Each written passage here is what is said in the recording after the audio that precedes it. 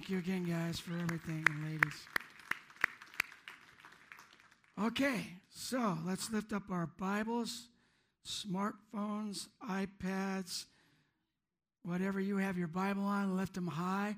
Let's make our prayer declaration together. Say this with me.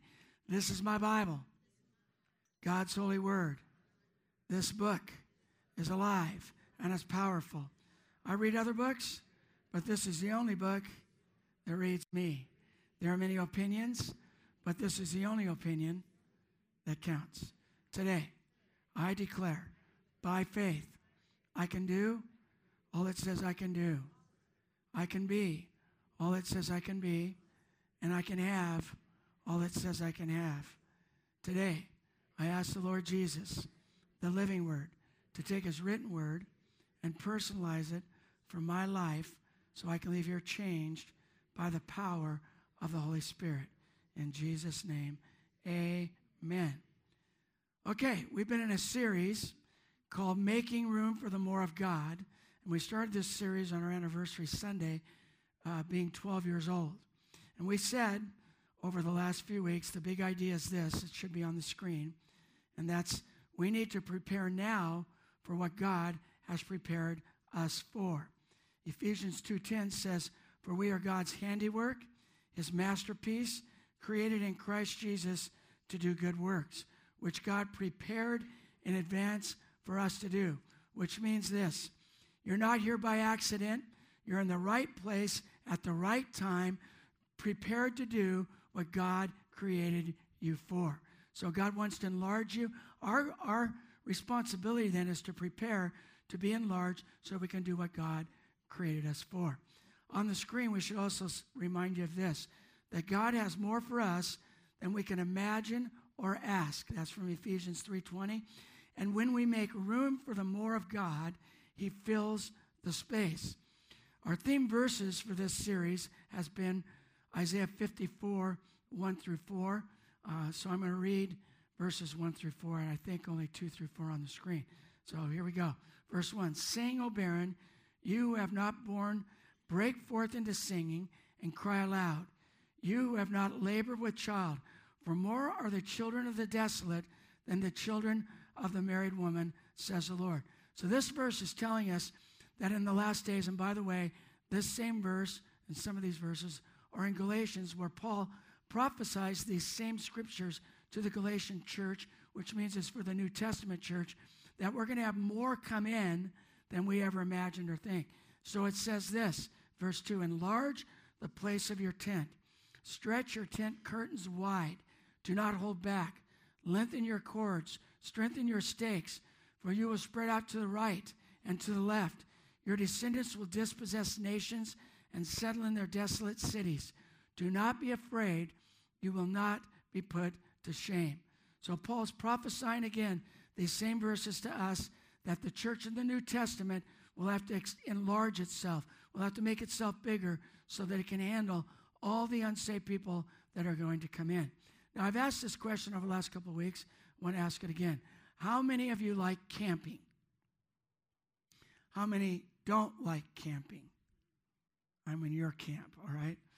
So when I ask that, I just want you to know, like I've said over the last couple of weeks, we grew up camping all the time, but never staying in one place very long because we were always trying to get to a destination. But we camped because it was cheaper than even Motel 6. Our dad started Pinky and I camping at an early age. At his suggestion, when we were about 9 and 10, we helped him set up a tent in our backyard. How many learned to camp in the backyard before you ever went camping? My dad would say, "Real men camp." So we were out there setting up this thing.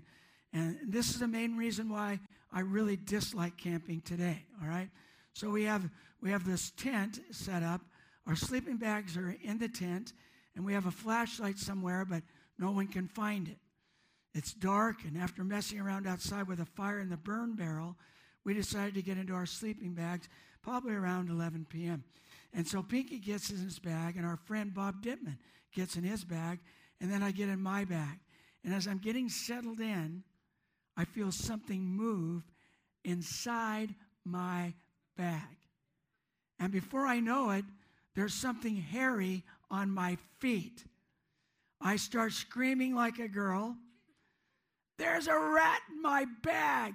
And then I jumped out of my bag, and I ran outside and got on top of the picnic table.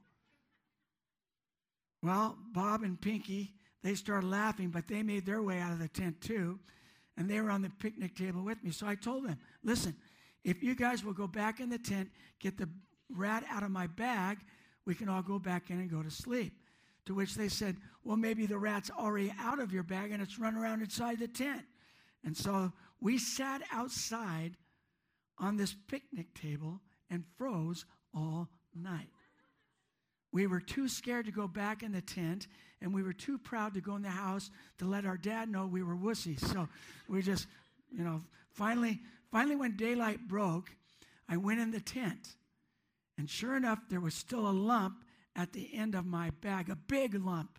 And I pulled my sleeping bag out, turned it upside down, started shaking it. And sure enough, this big, black, huge rat dropped out of my sleeping bag, but it looked just like my sister's cat. My sister had a black cat. And then we realized we stayed out there all night in the freezing cold because we were afraid of what we thought was in our tent, which was not a rat, it was a cat. Now listen to this. Fear of what we perceive is in our tent can keep us from using our tents for what they were created for.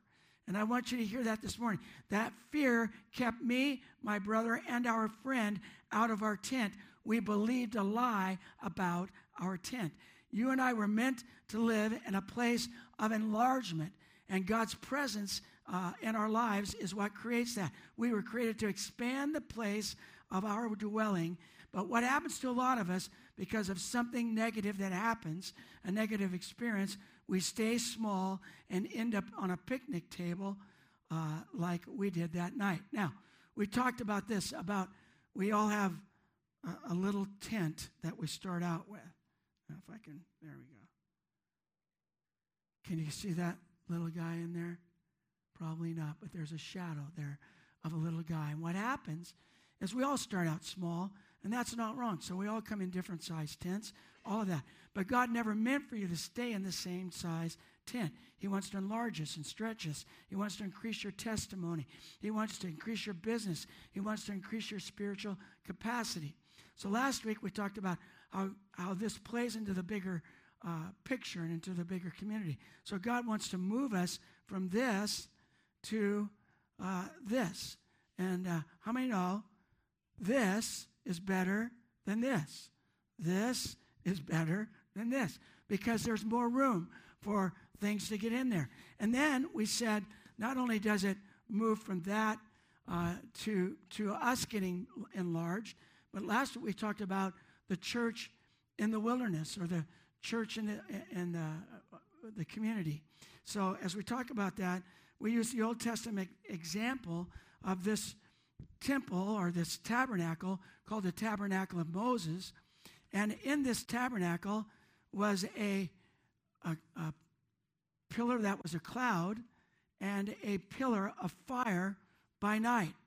Now let me just say this. Everyone who saw this tent that was an enemy of God knew that God was with them. But there's something you need to know. It's not what was outside the tent that was so important as much as what was inside the tent. And today I want to talk to you about what was inside the tent for a few moments. And as we do, I want you to know that as you come to know Jesus, you can get busy. You can start taking things for granted. And you can start realizing that I just come in and do my thing. And what happened to Israel is inside this tent was called an ark. And it was called the Ark of His Presence or the Ark of the Covenant. So maybe we can show a picture of that up there. The Ark of, so that's what it looked like. And it was just in Exodus 25, it tells us what that ark looked like. And so the ark was a box made of wood, but overlaid in gold. And inside there was the Ten Commandments, the manna from the wilderness, and the rod of Aaron that budded, which represented God's miracles and his presence in their lives along the way. But on top, you can see these cherubims, and in the middle was what they called the mercy seat, which represented the high priest coming in every year and presenting the blood of a pure lamb on that. And so that was inside the tent, and it represented God's presence with Israel all year round, wherever they went. So the nation of Israel was nothing without this. It was God's presence that made all the difference in their lives. Now, what happened is this ark, somewhere along the line, in this tabernacle of Moses, it was stolen, taken by the enemy, by the Philistines. Then it was because God beat up on their gods. They didn't want the tabernacle or the ark anymore, so they sent it back to Israel, and it stayed out of the tabernacle of Moses for almost 40 to 50 years, from the time of the death of Eli, the priest, to the time of David, the king. The ark was no longer in the tabernacle of Moses. Here's what I want you to see. They went through all the same rituals, all the same routines, but God wasn't there. It's easy to play church and miss God's presence. And so what happened to Israel, they were still doing church, but God's presence wasn't there. No more fire, no more cloud, no more ark. Well, David, when he becomes king, he says, I want to bring God back. I want to bring his presence back into Israel. And as I thought about our church, how David wanted to bring back the ark, when we started our church, we started in that little house of the Lanes, or not a little house, but a nice house at the Lanes.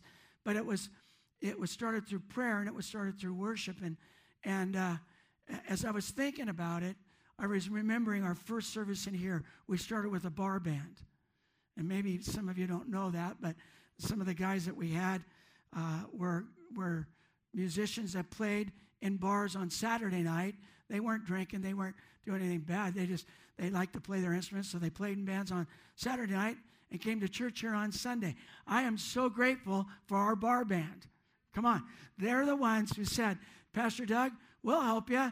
Some of them were trained, some of them weren't, but they came and they made it. Now listen, you need to be grateful for the bar band, because if we hadn't had a bar band, I would have been your worship leader. That would not have been good. So here's what I want to say. The tent of David had to do with a place of worship. So David, he wants to bring back the ark of God, but he has to prepare a place for it to fit. And so what happens, instead of going back to the tabernacle of Moses, he decides to make his own tent. And it was like this tent right over here. This tent, you guys are fortunate today, because originally I had put it over you. And everybody told me, don't put the tent over the people. Put it to the side so they can see the screen. But the idea is, so if I can show you a picture of the tabernacle of David, or the tent of David with the ark. Now, it kind of looked like that. Probably had more open sides. And the reason I say that, maybe it had a back that was a back flap, but probably open on the sides as well. And the reason I tell you that is that David wrote Psalm 91. He said, in the shadow of the wings of God, he worshiped. So, in the shadow of his wings. So probably he couldn't touch the ark. Nobody could touch the ark but the high priest. But you could go near it, and probably a shadow was cast when the sun hit in the right direction. And David wrote that psalm while he was worshiping in the shadow of the wings that came from the ark. Now, the tent of David had to do with a place of worship. In fact, it's the first time in Scripture that we see open worship before God in God's presence. There's not all these rituals to go through. There's open worship where there's Levites, the priests are there, but people are coming and giving their sacrifices. It's where the Old Testament church, where the songbook becomes the Psalms. The Psalms are the songbook of the first church. And the Psalms became the first songbook in the New Testament. Now, what made this tent so special, again, was what was on the inside of it, but also what was visible for everyone to see on the outside. So, as we go through this, I want you to hear that, or see today, that David, this is what he did to prepare for the ark. In 1 Chronicles 16, 1, it says this. They brought the ark of God, placed it inside the special tent. I want you to hear that. Special tent. You need to know you are a special tent, all right? Placed it inside the special tent. David had prepared for it. So we need to prepare our tents, and then God's presence gets placed inside. And they presented burnt offerings and peace offerings to God. So we see then, again, going back to the tent of the tabernacle of Moses, or David, we see that this tent, and what made it different was the ark was inside.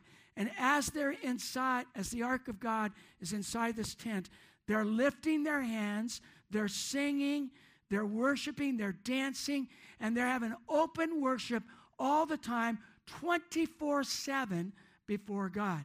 And so David prepares his tent, and then he lets the presence of God come through the ark. And then it tells us in verses 4 through 6, David appointed the following Levites, priests, to lead the people in worship before the ark of God, to invoke his blessings, to give thanks, and to praise the Lord, the God of Israel. Asaph, the leader of this group, sounded the cymbals, and you hear those every Sunday. They played the harps and lyres, a form of guitar or another harp. The priests Benadiah and Jehaziel played the trumpets regularly before the ark of God's covenant. And I don't know about you, but I would love to have trumpets here, wouldn't you? You say, that'd be so stinking loud, Pastor. No, we'll get the electric ones where you can turn them down a little bit. All right. But I would love to have trumpets and trombonists, and I would love to have violinists. I'd love to have a full orchestra. I just think it'd be great, because I think that's what heaven's like. I think it's more than just our little bands. I think it's full orchestras and trumpets and all those kind of things. Now, what to me, when I read that, doesn't that sound like our worship teams today? It's skilled musicians of worship teams, singers who are assigned to lead the people in worship openly before the Lord. It sounds like our own worship teams. And in verses 8 through 36, David gave a song of thanksgiving that he wrote to the musicians, and he sang it openly in front of all the people to hear. I've thought about doing that for you guys. I thought about singing a song for you today of thanksgiving, and then my wife said that would not be a good idea, so I wouldn't have done it anyway. But I am thinking about, so you can be grateful that I am not a worship leader.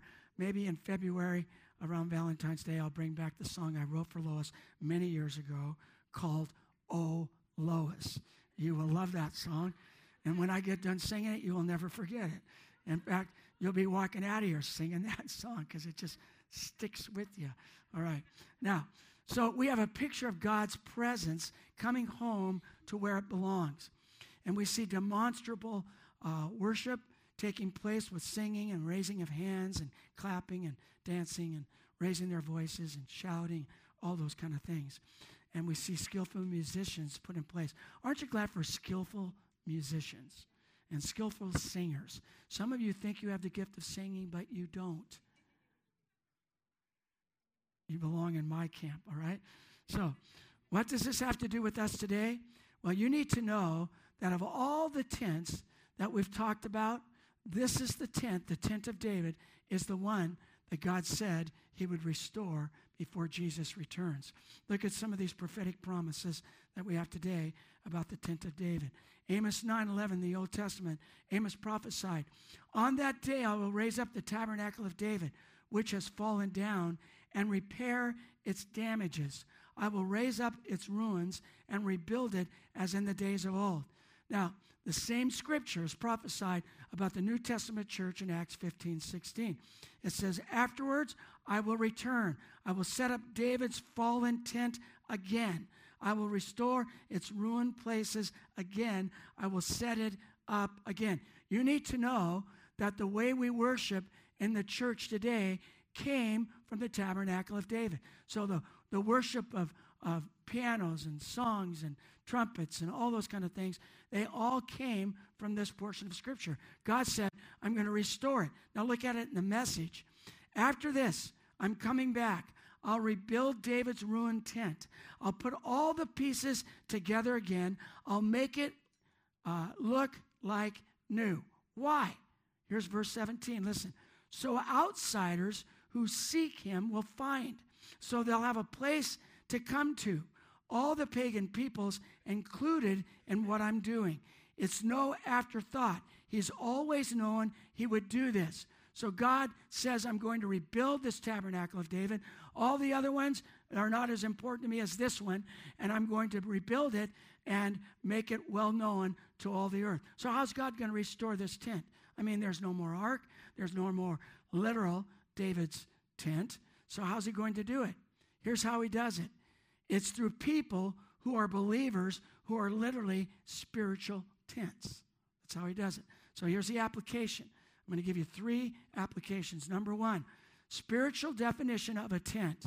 A temple, a place to live, a place where we dwell, and God's presence dwells together with us. So it's spirit to spirit, Holy Spirit with my spirit, your spirit, living together in my body. With this definition, you can see our bodies, souls, and spirits is where God wants to dwell. Now, when we give our lives to Jesus, he comes in and awakens our spirits, because it says we were dead in our trespasses and sins. He comes into our spirits, our hearts.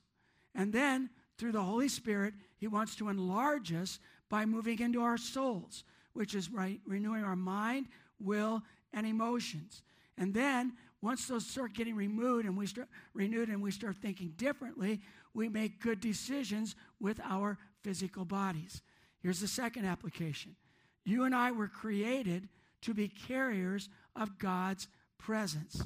In other words, our earthly tents were never meant to exist for us, but it is a dwelling place where God was meant to dwell and others to be drawn to your life because of the presence of God that dwells in you. Look at these verses. I want you to get a picture of this so that you'll never forget. You are much more than walking in and doing routine stuff. You bring the presence of God, and you make the difference in your worship of whether God is visible, manifested visibly, physically over other people's lives. 2 Timothy 1:14. Through the power of the Holy Spirit who lives within us, carefully guard the precious truth that has been entrusted to you. So he lives within you. Ephesians 3:17-19. Then Christ will make his home in your hearts as you trust in him. Your roots will grow down into God's love and keep you strong.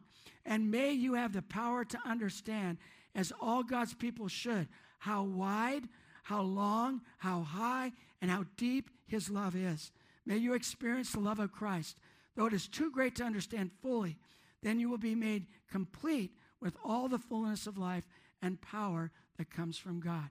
So, again, we are carriers of Christ's presence in our lives, and the more we get to know him, the greater enlargement comes in our bodies, souls, and spirits. Colossians 1:27, for God wanted them to know that the riches and glory of Christ are for you Gentiles too. That means non-Jews. And this is the secret. Listen to what the secret is. Christ lives in you. This gives you assurance of sharing his glory. 1 John 4:4. You are of God, little children, and have overcome them. Now you know the rest of this, because the one in you is greater than the one in the world. In other words, you have the power to overcome every sin that comes against your life because the Holy One lives inside you. Hebrews 3:6. But Christ, as the Son, is in charge of God's entire house. And we are God's house if we keep our courage and remain confident in our hope in Christ. Now, here's what you need to see.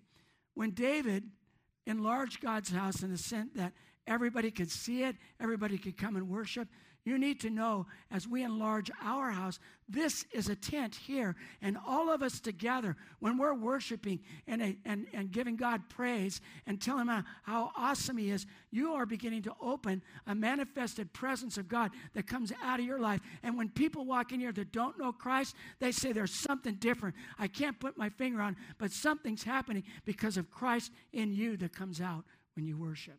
All right? Which brings us to the last point here. The last point is this. We were made or created to be worshipers. The word worship means to make someone or something big in a person's life. It means you can worship a car or a house or your bank account or whatever. But it means to magnify the Lord in this case. It also means to bow low and kiss the face of the one you love. So every time we come together and we say, we're going to worship God, and every day when you wake up, you should say, God, I want to make you big in my life. God, I bow down before you, and I want to kiss your face today. Now, the devil's longed to steal the worship you and I were created for. And this is what the devil offered Jesus for his worship. In Luke chapter 4, verses 6 and 7, he said, I will give you the glory of these kingdoms and authority over them. The devil said, because they are mine to give anyone I please. How many have ever heard make a deal with the devil? You make a deal with the devil, he can give you all sorts of things, material things. Then he says, I will give it all to you. Why? If you will worship me. He's always wanted to worship. Sure, God, or sure, devil, I'll give you this if you give me that. You just made him the God of your life. But this is what Jesus told the devil. Verse 8, Jesus replied, the scriptures say, you must worship the Lord your God and serve only him. You were created to serve God and God only and worship him. Look at Mark 12, 29 through 30. The most important thing is this. This is an attorney. What's the most important thing? And Jesus said, listen, O Israel, the Lord our God is the one and only Lord. And you must love the Lord your God with all your heart, with all your soul, with all your mind, and with all your strength. Now, this word heart in the Greek means the very center of who you are, the essence of your being. When you give your life to Christ, that's where he comes. Your soul is your passion and your emotions. So, to worship God is emotional. There should be emotions involved in it. There should be some passion brought to the table. But it doesn't mean to check your mind at the door. It means that you bring your intellect with you. So he wants your emotions, he wants your passions, and he wants your intellect involved as well, because you want to be thinking about who you're worshiping. So we bring our intellect, we bring our passion, and then we bring our strength, which is our body. So as you study Scripture, study worship out in Scripture, and you see that in the Psalms and the New Testament, God loves it when we use our bodies to worship him. I want you to hear this, because some of you are way too shy, only in church, all right? But he says, clap your hands. He says, shout to God with a voice of triumph. He says, dance before him. And this is my dancing right here. I'm hitched. I just stay right here. So I go. Says, sing a new song to him. And I do sing a new song in the shower with no one else around, bowing before his holy presence, raising holy hands, or to extend the hand in praise. In other words, God loves it when we are passionate about him, when we are passionate about his love language. His love language is praise and worship. There are 7 words for praise in the Hebrew, and we translate them all with the word praise. But they all have deeper meanings in worship. But one of those words is the word yada. And this word yada, it means to extend the hand in praise and worship. So, let me give you a couple samplings. Psalm 9:1, I will praise, yada. I will extend my hands. I will praise you, Lord, with all my heart. I will tell of all the marvelous things you have done. Psalm 28:7, the Lord is my strength and my shield. My heart trusts in him, and he helps me. My heart leaps for joy, and with my song I praise, extend the hands, yada, him. Now, can we just try this for a moment, you guys? Let's just get over our who cares, all right? And let's say God cares. So let's shoot our hands straight up in the air. Come on, everybody. Let's just shoot them up. Come on, you can do this. That's right. This is what we do. Now, all right, you can put your hands down. Thanks for waving at me, whatever. But it's simple, and yet it's profound, because the Israelites knew about a priesthood that offered up sacrifices before the Lord, and before they offered it up, they lifted up holy hands before the Lord before the sacrifice came, and they would wave before the Lord, and they would give their offering. And David was saying through the Psalms, Lord, I lift my hands before you. I lift my strength before you. So Jesus gives us these 4 biblical expressions how to worship God who lives inside of us. He wants worship from our hearts. He wants passion from our souls. He wants our intellect to be involved, and he wants our bodies to get involved as well. Now, some of you are saying, well, Pastor Doug, you don't know me. I don't do that. I come to church, and I'm just, kind of shy. I don't believe that you are really made that way. I believe you were wired and built for this. And I'll tell you why. How many are going to watch the Seahawks game tomorrow night? Okay. You can see that I have a church of very few football fans. But I can tell you this. Those of us who like the Seahawks, when they score a touchdown, when they do something great, we're not going to go, oh, man, that was cool. No, yeah, right. We're going to be lifting our hands. Now, some of you go, no, I'm not that way, Pastor. Okay, let's take your kids. I've seen women who say, I'm from the Frozen Chosen Church. I don't do that. Well, get your kid in a sport, and all of a sudden, come on, Johnny, come on, Susie, you can do this. All of a sudden, your personality changes. Your passion comes out. What you love will come out of you passionately. So, here's my thought.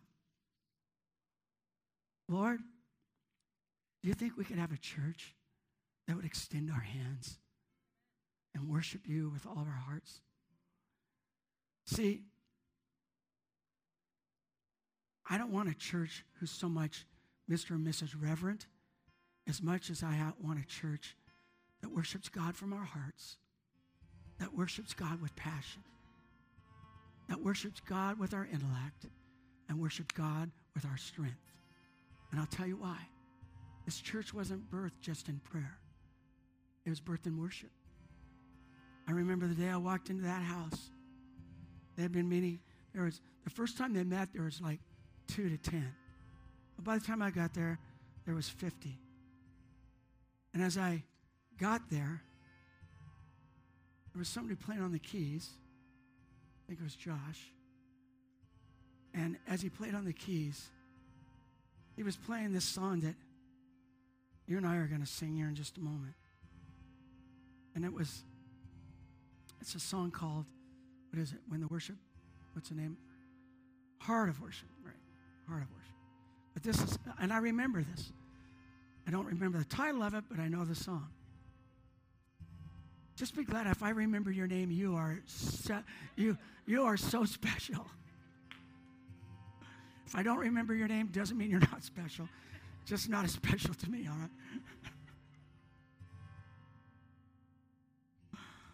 It's funny. I see Joan down here, and her boyfriend's next to her, Kurt. So every time Kurt leaves, I go up to Joan. I go, what's his name? She said, remember him as Kurt Russell. Oh, the movie star Kurt Russell. I can get that. So I got Kurt Russell down, and then I just realized she must be Goldie Hawn, so I don't have to remember Joan anymore there. Anyway, I remember walking into that meeting, and we were singing When the Music Fades. All is slipped away. When all is stripped away. I'll worship you. I'm not coming with a song, I'm coming with me. And I remember God just talking to me. Because you know how that song was written? Matt Redman's church that he attended at the time, his pastor asked, what'd you bring today? What kind of worship did you bring to produce to make God look big? Or did you come thinking God was going to do something for you? See, every Sunday, every time we meet, you need to be thinking, what am I going to produce for God? Am I going to lift my hands? Am I going to clap? Am I going to give him my voice? Am I going to be passionate about the King of Kings and the Lord of Lords? And every time you do, you let his presence out. And unbelievers go, and this is the way it is. Some of you walked in today and go, I have no clue what this is about. But it's different. And I'm starting to like it. I don't know why exactly. But I know there's something different. And it's his presence. That's what it is. Let's stand. So today, I'm taking you back from a blast from the past. we're going to sing that song that we sang when I walked into that room. And I want you to just pretend with me that you're in a living room, and that drum cage is a fireplace, and above it says, "Welcome home." Let's worship.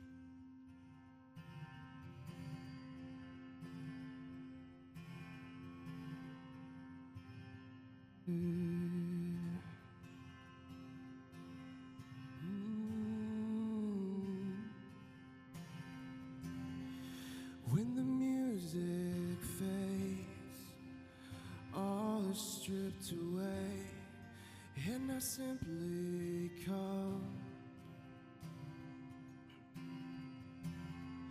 longing just to breathe something that's a worth that'll bless your heart. I'll bring you more than a song in itself. It's not what you have required.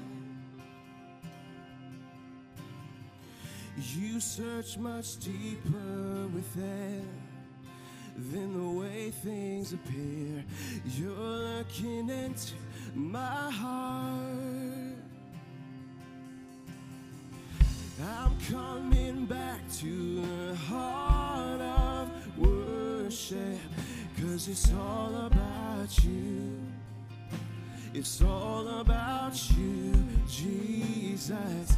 I'm sorry, Lord, for the thing I've made it, 'cause it's all about you. It's all about you. I'm coming back. I'm coming back to the heart of worship, 'cause it's all about you. It's all about you, Jesus. I'm sorry, Lord, for the thing I made it, 'cause it's all about you. It's all about you, Jesus. And I want to take your word and shine it all around. But first and first, just let me run it to you, Lord. And when I'm doing well, help me to never seek a crown, for my reward is bringing glory to you. I want to take your word and shine it all around. First, help me just to live it, Lord. And when I'm doing well, help me to never seek a crown, for my reward is giving glory to you. I'm coming back to lift our hands. Heart of worship, 'cause it's all about you. It's all about you, Jesus. I'm sorry, Lord, for the thing I made it, 'cause it's all about you.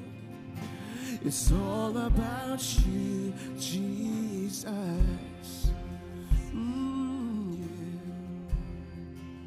It's all about you, Jesus.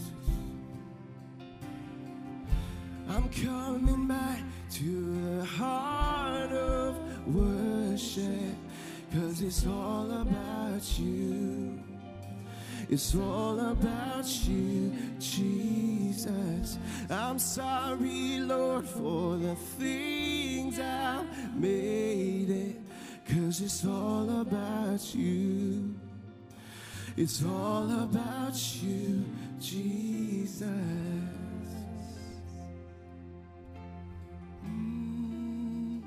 I'm telling you, church, the thing that makes church attractive is not a building. It's what's inside of it. For those of you who know Christ, it's His presence inside of you, and He's just wanting to get out through your soul and your body. So when people get around your life, they're going, I don't know what it is about you, but there's something different. And what there is in you, I want. With every head bowed, every eye closed. Some of you walked in here today and you're just saying, I don't know about this place. Maybe you've never made a commitment to Christ, or at one time you did, but there's something drawing you back. And you know it's the Holy Spirit tugging on your heart. And the more you've sung today and the more you've watched, you begin to think, I feel something tugging at my heart. This God must be real, and I want you to know it's His presence. So you need to know you were created for something so much bigger. And it all starts with a relationship with Him. And if you don't know Jesus today, today's your day. I'm going to ask you to raise your hand in just a minute and say, I know today's my day. I know I need to give my life to Christ. If that's you, just raise your hand up right now. Say, that's me. I don't want to leave here without Him in my life. I see 1, 2, 3, 4, 5. Anybody else? Raise them high so I can see them. Don't be embarrassed. 6. Any more? 7, 8, 9. Any more? This is God. This is His presence. This is what He does. All right, let's all pray this prayer together. Say this with me. By faith, Father God, thank you for loving me so much that you gave your Son, Jesus, to die in my place. I ask you, Jesus, to forgive me of all my sins, all my mistakes, all my failures. Come into my life and be my Savior, my Lord, my boss, my friend, and my King. And by your grace and by your power, I will serve you for the rest of my life. In Jesus' name, amen. Let's give these folks a big hand. There's no greater miracle than salvation. I love healings, physical healings, but the greatest healing is the healing of a soul, of a healing of a spirit. Now let me just tell you your next steps. Your next step is to obey God by getting baptized in water. That's the first step of obedience. If you can't do that, the chances of you being successful are slim because you can't obey Him in that next step. Make yourself public and let everybody know, I give my life to Christ. Then get into Fresh Start classes and into Equip classes. Every head still bowed, every eye closed. I want to pray for us as believers. Lord, I'm asking right now that you'll take this church, take these hundreds of tents, make them into a corporate setting where your presence is released every week. Not where we come and ask, what can we receive? But as we let you out of our lives, it changes us and changes others. Because there's nothing like your presence. Pray to bless each one now. In Jesus' name, amen. If you need prayer, we'll have some altar workers up here. We're going to sing this song one more time. So altar workers, if you can come on up. If you need prayer for anything, if you gave your life to Christ, they'd love to meet you, give you some materials to help you get started on your walk. Let's sing it one more time as you're dismissed and get some prayer for anybody who needs prayer. God bless.